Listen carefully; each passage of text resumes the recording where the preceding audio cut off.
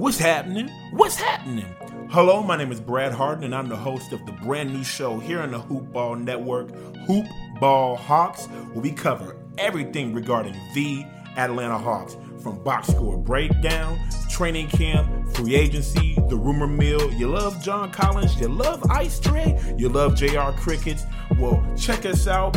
Follow us at Hoop Ball Hawks on Twitter. Follow myself at Brad Jarrett 67 on Twitter, and we hope y'all check us out. The following is a Hoop Ball presentation.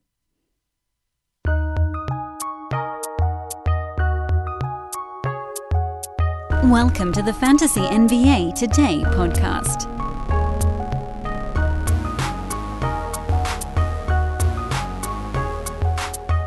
I'd say we got a much-needed break, but I didn't feel like I needed a break.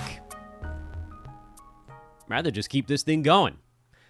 I know, you gotta, the schedules, blah, blah, blah, and so forth, so on and so forth. You had to leave room for the East and West to potentially go 7 games, but they didn't, so, we could have really fired this thing up early, but you know what? It is what it is, and at this point, since it sounds like next season isn't starting until late January, or maybe even February, what's a couple of days here, blended in, but damn it, I really want this next series to start. Welcome to Fantasy NBA Today, everybody. Hold the fantasy. It's Monday, September the 28th. We're almost into October now. I feel like I just did a show where I said, how the hell did it get to be September? And I feel like I just did a show saying, how did it get to be March 12th? What a year. What a year, guys. Although there is an anomaly happening this week that may never happen again, which is that we have every major pro sport happening simultaneously, it seems. Right? We've got, I believe we've got hockey, right? NHL, the Stanley Cup Finals. Actually, it could end today. Ooh, that's a really interesting thing. So, the Stanley Cup Finals, it's currently Tampa Bay Lightning leads the Dallas Stars 3-2. And if the Stars win tonight, then that would go to a Game 7 on Wednesday. And if that happens, then you'll have the Stanley Cup Finals, the NBA Finals, the baseball playoffs, all happening on the exact same day. And if I'm not mistaken, and I want to double-check myself to make sure I've got this right, I think the WNBA still going right now, or did that just finish?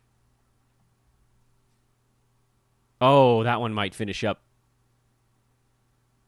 No, so they're not going to be playing on Wednesday, I don't think. So that one, it looks like the finals would probably start later in the week. Well, regardless, you have Wednesday could potentially have the Stanley Cup Finals, the NBA Finals, baseball playoffs happening at the same time. NHL would end that day. But then if you go later into the week, you're looking at WNBA playoffs, continuing NBA playoffs, continuing baseball playoffs, football, college and pro, all happening at the same time. This should never happen again, although I guess next year is a possibility that it repeats itself if everybody's waiting to see how long they can push their season to get fans back in arenas. Still, I know some folks are putting parlays out there just because they'll save the ticket forever and just say, look, this is the year where all of these things were happening at the same time. I guess you could do a parlay of games that are happening on separate days if you wanted to. It's annoying to have to wait for all of that. It's a terrible wager, but as a souvenir, put $2 on it just so, 40 years from now you can tell your grandchildren, hey, look what Daddy did, or look what Grandpa did. Grandpa put a bet on every major pro sport at the same time. Hello, 2020. Goodbye, sanity. I am Dan Vespris, by the way. Dan Vespris is how you... It's written the way you pronounce it, although I guess that's relatively difficult. It's Besbris. You can also just Google search Dan from Hoop Ball. You can find me that way.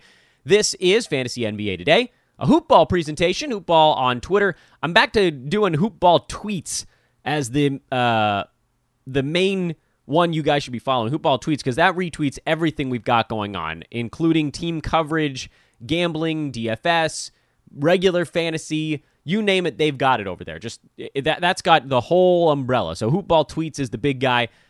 We had this unreal weekend in gambling. Those odds boost. Remember I was telling you guys about that on Friday, the odds boost stuff that MyBookie did over the weekend? They had one every hour for 12 hours in a row.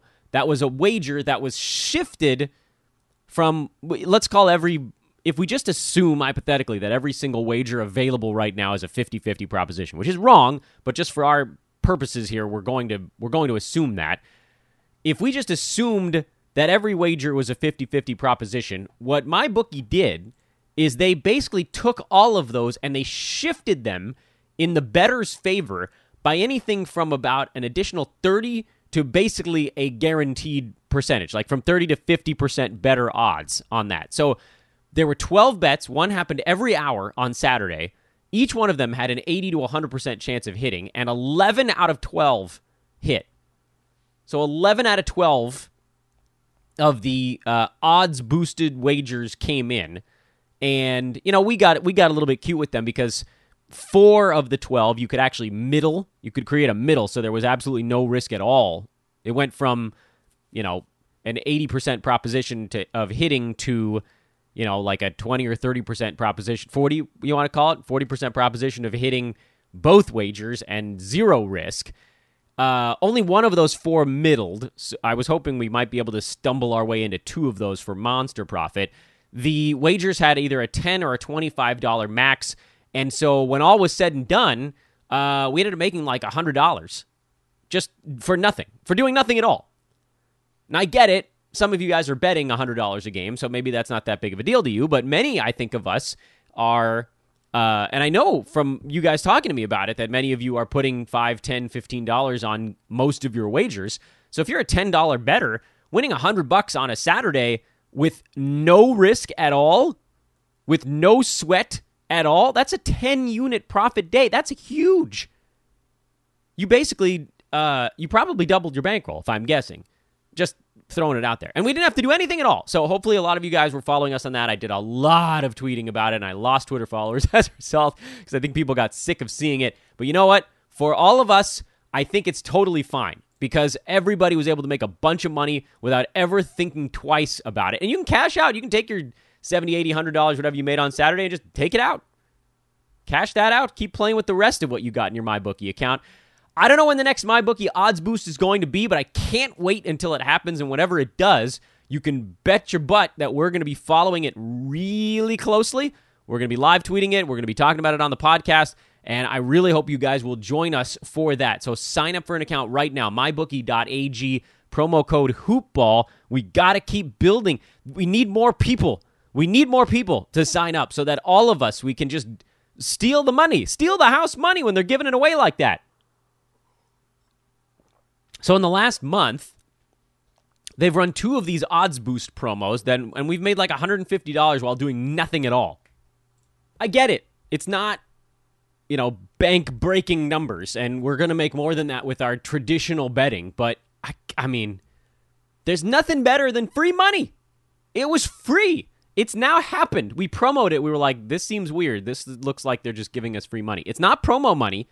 It's not free play dollars. These are actual cash bets you can place where they're basically guaranteed winners. So hopefully you guys came along for that. We'll obviously let you know when as other things pop up. In the meantime, just keep following us. I think my handicap on that Lakers-Nuggets game 5 was probably my one handicapping miss, and it was because I was like, well, they're due to go the other way. That's a terrible way to handicap a game. Otherwise, we've been spot on throughout the bubble, and now we're into the finals. The NBA Finals, they start on Wednesday, Miami and Los Angeles. Southwest versus Southeast. What is it? Is latitude or longitude the one that runs? I think it's longitude, right? No, latitude is the north-south position. So there's like no northern latitudes in the NBA Finals right now. It took me a long time to get to where the hell I was going with that weird point. This is the low-latitude NBA Finals. Butler versus LeBron. Those are some gamers, man. Use a baseball terminology. LeBron James and Jimmy Butler, those guys are some gamers. These are guys that just win. Jimmy Butler wins. LeBron James just wins. Everywhere that Butler's gone, his teams have gotten exponentially better. Everywhere, obviously, LeBron. It's less of a discussion point, because certainly when LeBron joins a team, they get a crap ton better. Jimmy Butler has never been given the credit he deserves. There's always been this, like, he's a tough guy to get along with thing, which might actually be the case until they... And this is...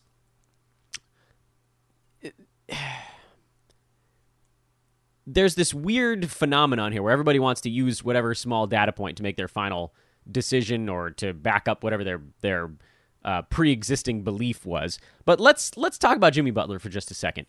Jimmy Butler is both hard to get along with as in current NBA terminology, and also a great teammate and a hell of a competitor.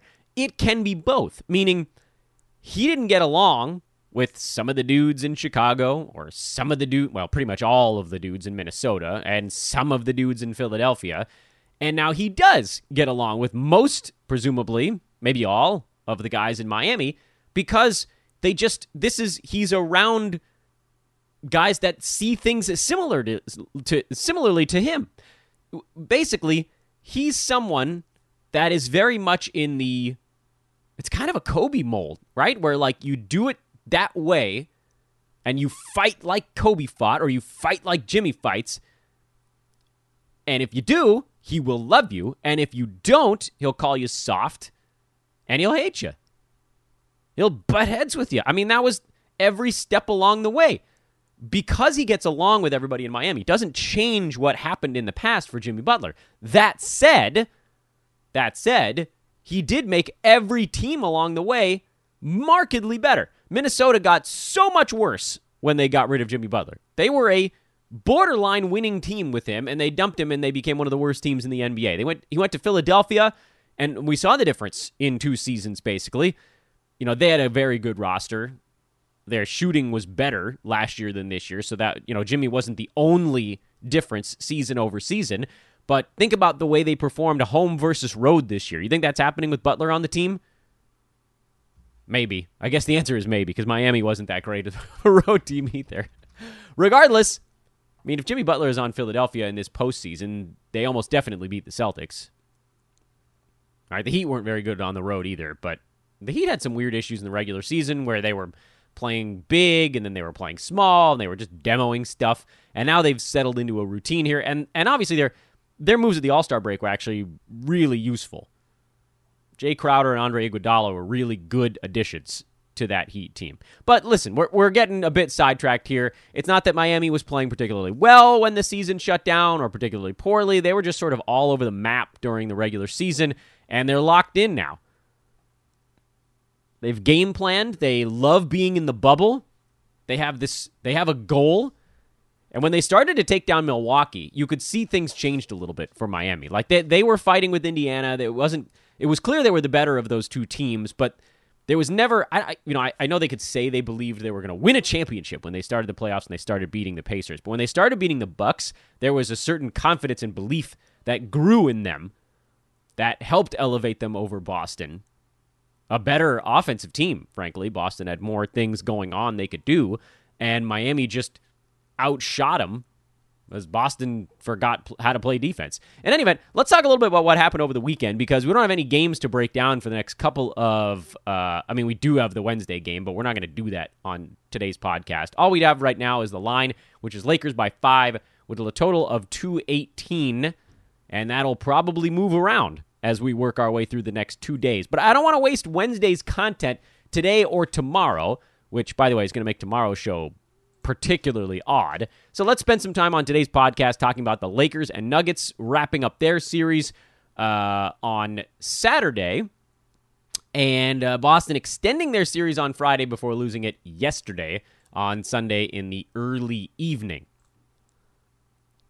And we'll work our way backwards chronologically, just like, the good old days, reverse chronological, lightning round Monday, and so forth. It doesn't really matter, but whatever. Anyway, Miami beat Boston 125-113, wrapping up their series in 6 games with a high-scoring finale that once again went way over the total The totals in these Boston-Miami games were consistently too far under the mark. There was an expectation, we've talked about this before, there's an expectation in this series that the two teams were going to play the same way they had in previous sets. But in previous series, Boston's main goal was to stop Toronto's transition game. They were like, look, we're going to force them into the half court. We're going to force them to beat us when we have the size advantage almost everywhere on the floor, with, I guess, the exception of when Toronto went really big, and that didn't work out that great for them because they couldn't cover Boston on the perimeter. And so those series ended up being pretty low scoring. Similarly, Miami's goal in their series against Milwaukee was to try to wall off Giannis, remove their transition game, and slow the game down, make it a half-court battle. But this series, Miami and Boston, I think both teams felt like they had to get their points before the half-court defense is set. Both these teams had good half-court defenses, and so there was a lot of running. A ton. And the lines never really adjusted. Like, it wasn't even close. The previous game had a total of 213.5. It ended at 229, and they only adjusted it up by a point, basically, and then it got bet up by another point on top of that. But it wasn't close. They just went over after over after over after over. Look at the way this series went. I know they had that long layoff between games, but you go all. When did the series start? The 15th or the 17th? It started on the 15th, 2:31. Game 2 was the only game that went under, and it went under by 1 point. So effectively, it was a push. And if you break it down, it actually probably still should have gone over, but for Boston having their 20 turnovers in that game, where they should have scored another 3 or 4 points, and it would have pushed it over the mark. So all 6 games, based on pace, should have gone over the mark, and 5 of them did, and it wasn't really close. 231, 223 cleared it by 14 points. Again, then they had that long layoff. 221 cleared it by 9 points. 229 cleared it by 16 points, and then in the finale, 238 cleared it by 23 points. Meanwhile, we're going to do silly voices before we actually break down the closing game. Meanwhile, on the opposite side, Lakers and Nuggets pretty much went over in every ball game. Not by quite as much. That last game at 224 did go over by a touchdown. Previous game at 222 went over by about the same amount. Previous game was 220. That went over by only about 4.5, 5 points. So the Lakers-Nuggets, they were pretty consistently squeezing over the mark as well. In fact, in theirs, game 2, just like the other one, was the only game that went under. But that game went under because of high turnovers also. So from pace and expected final numbers, both of these last series, Eastern and Western Conference Finals, were pretty much the same damn thing, with some key exceptions. This is going to actually work in our favor in a couple of ways. Lakers-Nuggets pretty consistently went over, not always because of pace, partially because the teams overperformed their expected scoring mark. Simply put, the Lakers and the Nuggets had offenses that were basically unstoppable. The Lakers did about as good a job as anyone has since the Nuggets started trying, like at Game 4 against Utah, or Game 5 against Utah, whatever it was. Since they started trying, that finale, that clincher, the Game 5 win for the Lakers on Saturday, was about as well as anybody's done defensively against the Nuggets. Held them to just 42% shooting. Denver was the better team in terms of second chance points, or they would have gotten blown out in this game. It would have been an absolute beatdown. But they had all of the second chance stuff that the Lakers had in the previous ball game, where they owned the glass. Lakers actually still out-rebounded the Nuggets by 7, but a lot of that was just because the Nuggets missed a ton of shots. They happened to get some of those rebounds back, which I suppose is going to happen if you shoot 42%. You miss a lot, you're going to get some offensive rebounds. If they didn't, it would have been a 20-point loss. It just would have been a blowout early. The expected final pace in that game was far lower than the 224 indicated, which is kind of how we were handicapping. I was like, I think the pace of this game is finally going to be the one that puts this game under the mark. The Lakers vastly overperformed their expected pace in this game. I mean, you saw the whole fourth quarter was LeBron waiting until the shot clock hit 9, using twin. They had 2 screens. It was a double screen to create some opportunities where Denver couldn't just wall off the paint because they had to bring more guys out towards the screeners. That was a very clever move the Lakers executed late in the game. It looked like they were saving it for that moment, sort of make it too hard for Denver to make that next adjustment. But regardless, the Lakers' pace was actually not that high in this game. Lakers' pace expected was about 105. They cleared it by a dozen points. Nuggets, on the other hand, actually played a really high-tempo game, largely because they had all of those offensive rebounds. Their expected pace was 114, so they actually went under by 7. So many offensive rebounds, a lot of free throws that they hit at a great clip. They had 89% of their free throws and only 11 turnovers. So they were really efficient from the free throw line, efficient in actually getting shots up. They just couldn't make them because the Lakers defensively were quite good, and Jamal Murray was clearly playing through what looked like maybe a knee or a hamstring thing throughout the entire ball game. And so a lot fell on the shoulders of Jeremy Grant, who had a hell of a series. And of course, then the news came out that he was probably going to opt out of his contract. If he doesn't have this big playoff run, I think he probably just takes his player option because free agent money is not going to be getting thrown around this offseason. Not with still the question marks as to whether fans are going to be in the arena next year. There's revenue being lost, and so contracts are going to be smaller. Salary caps are going to drop. But Jeremy Grant played so damn well, he will get himself security, even if it's for the same amount. I think his option was like $9 million. I'm not looking at it right now, but digging into the deep parts of my memory, it's probably wrong by a little bit. But my guess would be, even if his annual value stays about the same, he could get more than a year. I guess the reason to maybe not opt out would be to say, look, I'm going to play my ass off next season, hope that the revenue stabilizes as we get vaccines and people get back into arenas, and then sign a bigger deal the following season. But at the same time, Jeremy Grant isn't a superstar. He's a good NBA player whose game is rounding into shape at the right time in the right era.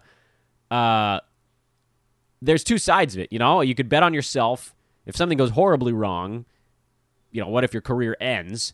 Or maybe you take a three-year deal for $30 million or something like that. I mean, $30 million is nothing to shake a stick at. How many of us are going to make $30 million in our lives? Very few. So, yeah, I mean, the difference between $30 million and like $50 or $60 million, if you wait until maybe teams are giving out more money, that's a big deal. And that extra chunk, you're Jeremy Grant, you put away in a portfolio somewhere, and you don't have to work even after you retire, but you might not have to even at the first one. Anyway, we're getting into the semantics of this a little bit. It doesn't really matter.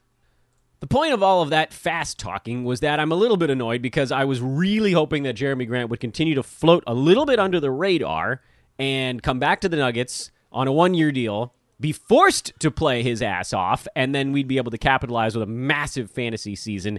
He'll probably get a little bit more attention, although luckily for us, his stat set, which he did some scoring in this series, generally is not points heavy, and that tends to turn people off. So perhaps we will still have our built-in Jeremy Grant value as I yell over the sound of children screaming in the background. Only time will tell. He might end up with another team. He might end up back with the Nuggets. Obviously, our preferred destination would be back where he was as someone getting wide open looks next to Nikola Jokic and Jamal Murray. But I assume anywhere he goes, he would be given at least an equal amount of responsibility, maybe more. Maybe that's the destination he prefers. I don't know. This is a spot that opened up an opportunity. We knew he was good already. We knew he was also stuck a little bit in Denver in that they had this $30 million albatross named Paul Millsap, who still saw a fair amount of playing time, but was pretty clearly getting destroyed by Jeremy Grant. They just decided to go a little bit bigger. They went both of those guys. Grant was playing small forward. He was dealing with LeBron. Millsap was stuck on Anthony Davis, and they took their chances with that. It didn't really work. Defensively, at least. We were deep in this discussion of sort of how we got to this point, and for Lakers and Nuggets, the pace was slowing, but the overperformance was still happening. What we're getting now to in the finals is this weird convergence of teams trying to figure out what they want to do stylistically, in that Miami is probably best served now trying to slow the Lakers down. And it's what Denver tried to do also. Denver thought, okay, let's just make this a half-court game. We'll do whatever we can to slow the Lakers down. Whatever we can. And if they can beat us in the half-court, great. Then they win. Because Denver believed in their own half-court offense, which was not a crazy idea. They had a good one. Jokic, Jamal Murray pick and roll was pretty tough for teams to defend. Lakers just happened to have big men in general that could switch onto Murray and at least make his life a little bit more complicated. Not, he was getting better looks than if he was attacking a guard for the most part, but that was sort of ultimately the Lakers' decision on how they wanted to deal with that. Lakers still were able to get out and run a little bit. They forced a turnover, they ran. They got a defensive rebound, they ran. And as much as the Nuggets tried to get back and stop them, there's just sort of I know that statistically speaking, Lakers and Raptors were both very good, fast-breaking teams during the regular season. I'm just thinking of and the Bucks as well. There's something a little bit different between each of those three fast-break offenses. For the Bucks, it was mostly just Giannis steam train Giannis. And they still were able to get some of those against Miami. But for the most part, the Bucks were just like, look, Giannis, if you're going to beat us, you're going to have to do it 1-on-4. We're not going to worry that much about offensive rebounding. You're going to struggle to get points in transition. Your teammates are going to need to help you out here. So Miami has seen a transition game that's a little bit more like what the Lakers bring, in that LeBron is similar to Giannis as this sort of battering ram in transition. But the Lakers also, as a team, LeBron and we'll say Rondo in particular, are better passers than what the Bucks had on the floor. Giannis is a good passer. LeBron is a great passer. There's a marked difference there, where Giannis averaged 5.6 assists per game and LeBron averaged 10. And they both took about 19 shots a game. LeBron 19.1, Giannis 19.4. Giannis, a monster rebounder, although his team was sort of built. The Bucks built their team so that Giannis could get defensive rebounds and then just run himself. So the passing element is something a little bit different that Miami will be contending with here. So the Heat now, and this is where we try to get a little bit predictive, and we're not going to get too deep into it here because that's our content for the Wednesday episode of the podcast. But as we think about this from a predictive standpoint, we kind of have to think, okay, what's the fastball? Both teams like to throw their fastball in the first game of a series. What is the fastball going to be, both on offense and on defense? If you're the Lakers, your offensive fastball is run. Run like hell. Go, go, go, go, go, and just try to dominate transition, try to dominate the glass, which can lead to transition, and just go. Go. What's Miami's defensive fastball? In these playoffs, oddly enough, it's been a zone. So if you get into a half court, you might see Miami go to a zone defense. You might see them just switch things. But I don't think that's going to last very long, because the Lakers will go straight after Goran Dragic and or Duncan Robinson. They'll work so hard to get LeBron being guarded by one of those two guys, and then he'll just pick on him. They'll just go after him repeatedly, as it may desire, and that'll force Miami to bring other guys over to try to do that paint walling off that Denver was doing, and the Lakers had pretty much figured out how to deal with that by the end of the last series. The Lakers' defensive fastball, seemingly to this point, was switching. And they can probably do that again this series. I don't know what sort of starting. Did the Lakers go back to a JaVale McGee starting lineup? Did they leave Dwight Howard in there? How much do they go small? The Lakers can get away, by the way, with going a little bit smaller in this series than they could against Denver. Going small against the Nuggets was a horrible idea, because Denver is a big, strong team with a center that was eating up smaller opponents alive. And you remove rim protection, and they just destroyed you. Against Miami, you can go a little bit smaller. You still need some rim protection, but that could potentially be AD. And Bam isn't shooting threes. He's just not. You can say that he'll take one once in a blue moon, and you'd be like, well, Bam could hit a three. He could conceivably get out there and try to stretch the Lakers center away from the bucket, but that's not where he's hanging out. Adebayo's not shooting threes. Jokic is. When Denver ran pick and rolls, that could be a pick and pop. It doesn't really work that way with Bam if he's involved in that element on offense. So that makes life a little bit easier on the Lakers, actually, defensively, if that was what Miami was running. If they were trying to target anybody in particular, the Lakers could be like, all right, yeah, whatever. Like, we could switch it, or we could probably fight through it. You could hard hedge, and then you could probably get back. And if Adebayo was rolling, then you just get into a scramble drill where someone comes over, and then you've got guys chasing dudes out to the three-point line. I don't think you really want to do that. I think you'd rather switch it.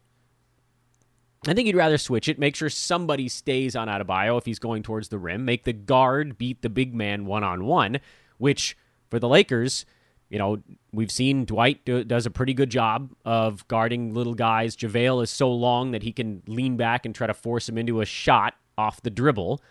There are ways to deal with that. The rest of Miami's offense is much more complicated. A lot of Adebayo in the high post, and the Lakers, there's going to be a lot of chasing. There's going to be a lot of switching off ball to make sure that guys don't get open for three. Miami's a very good three-point shooting team, and then you sort of take your chances from there. Miami shot the ball really well in that last game in their clincher on Sunday. Boston had actually done a pretty good job of slowing them down, and they'd been missing some three-pointers, but they do need those long balls to drop. Iguodala went 5 for 5 in yesterday's clincher. Duncan Robinson hit 5 3-pointers. Boston did a much better job of Goran Dragic as the series progressed, and you have to wonder if maybe Goran is just statistically, he might be regressing a little bit because he was so hot. And then Tyler Hero, they do have a nice offensive attack guy off the bench that you will probably draw a lot of Alex Caruso, if I had to guess. So from a fastball perspective, you got to think Miami's going to want to try to slow down the Lakers. I think the Heat would prefer to get this thing into a more half-court game and say, okay, well, let's see if the Lakers can beat us in a half-court. It may or may not work. That they've had a good half-court defense. That was where they made their mark against Indiana and against Milwaukee. But what those two teams didn't have, Indiana didn't have the firepower, and then Milwaukee didn't have the adjustments. Milwaukee had so many easy adjustments they could have made in that series and probably then would have won it. First and foremost would have been actually playing Giannis 37, 38 minutes a game instead of 35. But second would be adjust your defense to guard three-pointers a little bit more. Adjust your offense to give Giannis different looks. The Lakers did it. I mean, again, I get it. Miami's probably better at walling off the paint than Denver was, but you saw it with the Nuggets. They brought guys early to make sure that the paint was not open for LeBron in the half court, and the Lakers made the adjustments. Earlier passes, 2 screens, lob threats, all these things that jump up. They're counters to almost all of these things where really good offenses can beat really good defenses. And so now we have to guess a little bit. We have to guess. We have to say, what do we think these two teams are going to do in game one to try to assert themselves a little bit? And for the Lakers, their fastball, which is running, worked really well against Denver. And it didn't work as well against Portland or Houston in game one. And you have to wonder a little bit, were they just sort of not ready for those opponents? Long layoffs, kind of came in a little bit drowsy. Defensively, the Lakers actually pretty good in that first game against Portland, but they just sort of weren't ready for Houston's weird brand of basketball. But they were ready for Denver. They came in and they were like, look, we're gonna go. We're gonna get this tired Nuggets team, we're gonna go. And I think they're gonna try that here against the Heat. I think Miami are gonna be better prepared to slow the Lakers down. And so I wonder now if this series looks a little bit more like the Heat series against Milwaukee, where you've got one team in the Bucks desperately trying to run the score higher, desperately trying to turn it into a track meet. And you've got the other team in Miami trying to do their best to keep it a little bit lower. ultimately the running team usually then ends up dictating the pace because they're going to come, they're going to try to get their shots going quickly. It's going to lead to a little bit of a helter-skelter game. The Heat will then just come back and capitalize on that. And so we'll get more into the actual line on our Wednesday show, but I'm inclined to think that this is a relatively high-scoring opening game. And sure enough, the line set at 218. That's a pretty high number. How did these two teams get to their point? Well, we talked about Miami. They did it with their offense on Sunday, which was a little bit of a different look for them. Minimal turnovers on both sides. Miami has been very good at getting to the free throw line throughout the playoffs, which could be an issue. Lakers are fouling teams a lot. So there are going to be some free throws for Miami. But this was finally a really good shooting game. Bam Adebayo went nuts. Lakers do have... Honestly, I'm surprised Adebayo didn't have bigger games against the Celtics because they just... I love Daniel Tice as a fantasy asset, but as a center, he should have been getting eaten alive in this series, and that finally then happened on Sunday. Lakers have guys that can get in his way, and they can throw big dudes at Bam, and they can let Anthony Davis go do other stuff if they want to, which I think they will. I think there's an absolute reason to start big for LA. Make sure Miami doesn't get stuff going to the rim. AD can chase stretch fours out towards the perimeter. I think Jay Crowder is their starting power forward. That's not a hard cover for Anthony Davis. The hard cover is whoever the hell has Jimmy Butler, which might be Danny Green to start the ball game. It'd probably be LeBron late if I had to guess. They'll rotate through some guys. And then chasing Duncan Robinson. Who's going to be on that? That might be Danny Green. That might be KCP, actually. And then who's on Goran Dragic? So the Lakers have some choices here. I think there's going to be a lot of switching. You talk about who's on a guy. That's generally not going to be the dude who's guarding them after a bunch of back screens and flares and so forth. But it's going to be fun. It's going to be a good series. And Miami got to this point with grit. They just kept fighting. They kept fighting. They kept hitting big shots in fourth quarters. And they were able to overcome a Milwaukee team that didn't make proper adjustments, a Boston team that honestly probably should have won this series, but they never really fully slowed Miami down, and they blew some big leads early in this series, remember. And so Miami's here. They've shown more toughness. They've been the tough team in the Eastern Conference. And frankly, the Lakers have been the tough team in the Western Conference.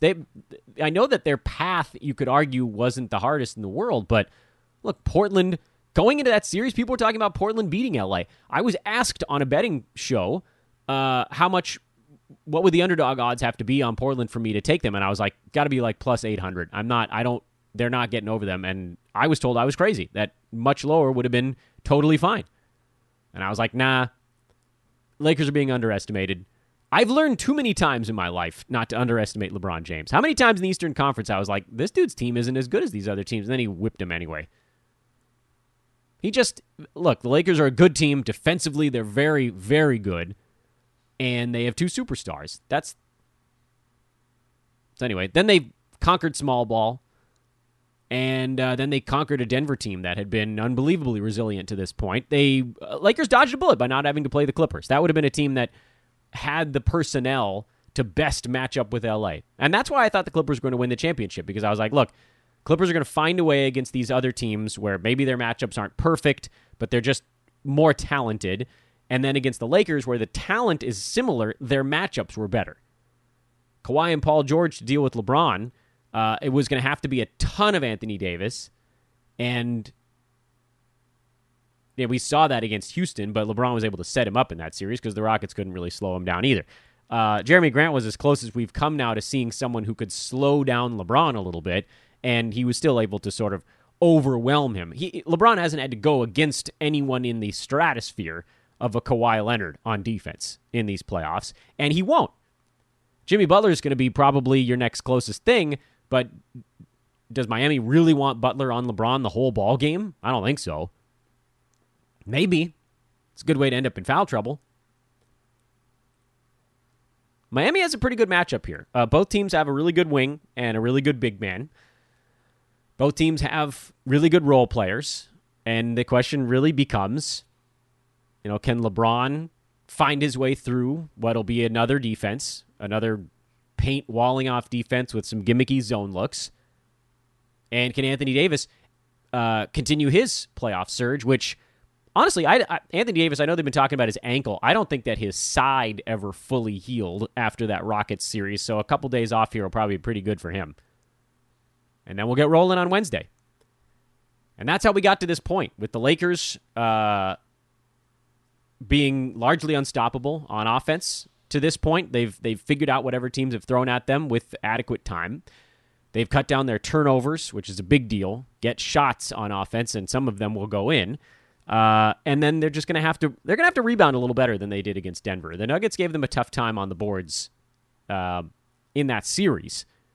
I know the Lakers spanked them in Game 4 in the rebounding department, but overall, Nuggets actually were I would argue, the better rebounding team, and we'll see what the Lakers do on that front against Miami, and do we see more Dwight Howard? Because that was one of the big things that helped things move for LA. Can't wait. It's going to be a blast, man. Check out our buddies over at Manscaped.com, by the way, while you have a moment here towards the end of the podcast. Coupon code is HoopBall20 for 20% off and free shipping on the Lawnmower 3.0. If you haven't tried it out, try it out. It's a fantastic piece of equipment. I actually need to do a little neck trimming today. My personal hygiene has gone out the window. It's been warm. Good reason to get rid of neck beard. Quarantine year. Quarantine year is also neck beard year. Again, that coupon code is HoopBall20 at Manscaped.com. The Lawnmower 3.0, waterproof, 90-minute battery, a built-in LED, and always from Manscaped.com, pinch-free trimming technology. Yeah, I know. Get rid of the pinch. Everybody's least favorite part. Get rid of the pinch. Manscaped.com, promo code HoopBall20. Tomorrow's podcast, I don't know what the hell we're going to talk about. We'll figure something out, though. Figure it out, guys. Don't worry. There's always something going on in the NBA. And if not, it'll just be a short one. Doesn't matter. What the hell we got to rush for? It's late September. We have NBA playoffs happening right now in the weirdest year ever. I'm Dan Baspers. This is Fantasy NBA Today. Hold the fantasy. Have a great Monday, everybody. NBA Finals 2 days from now. So long.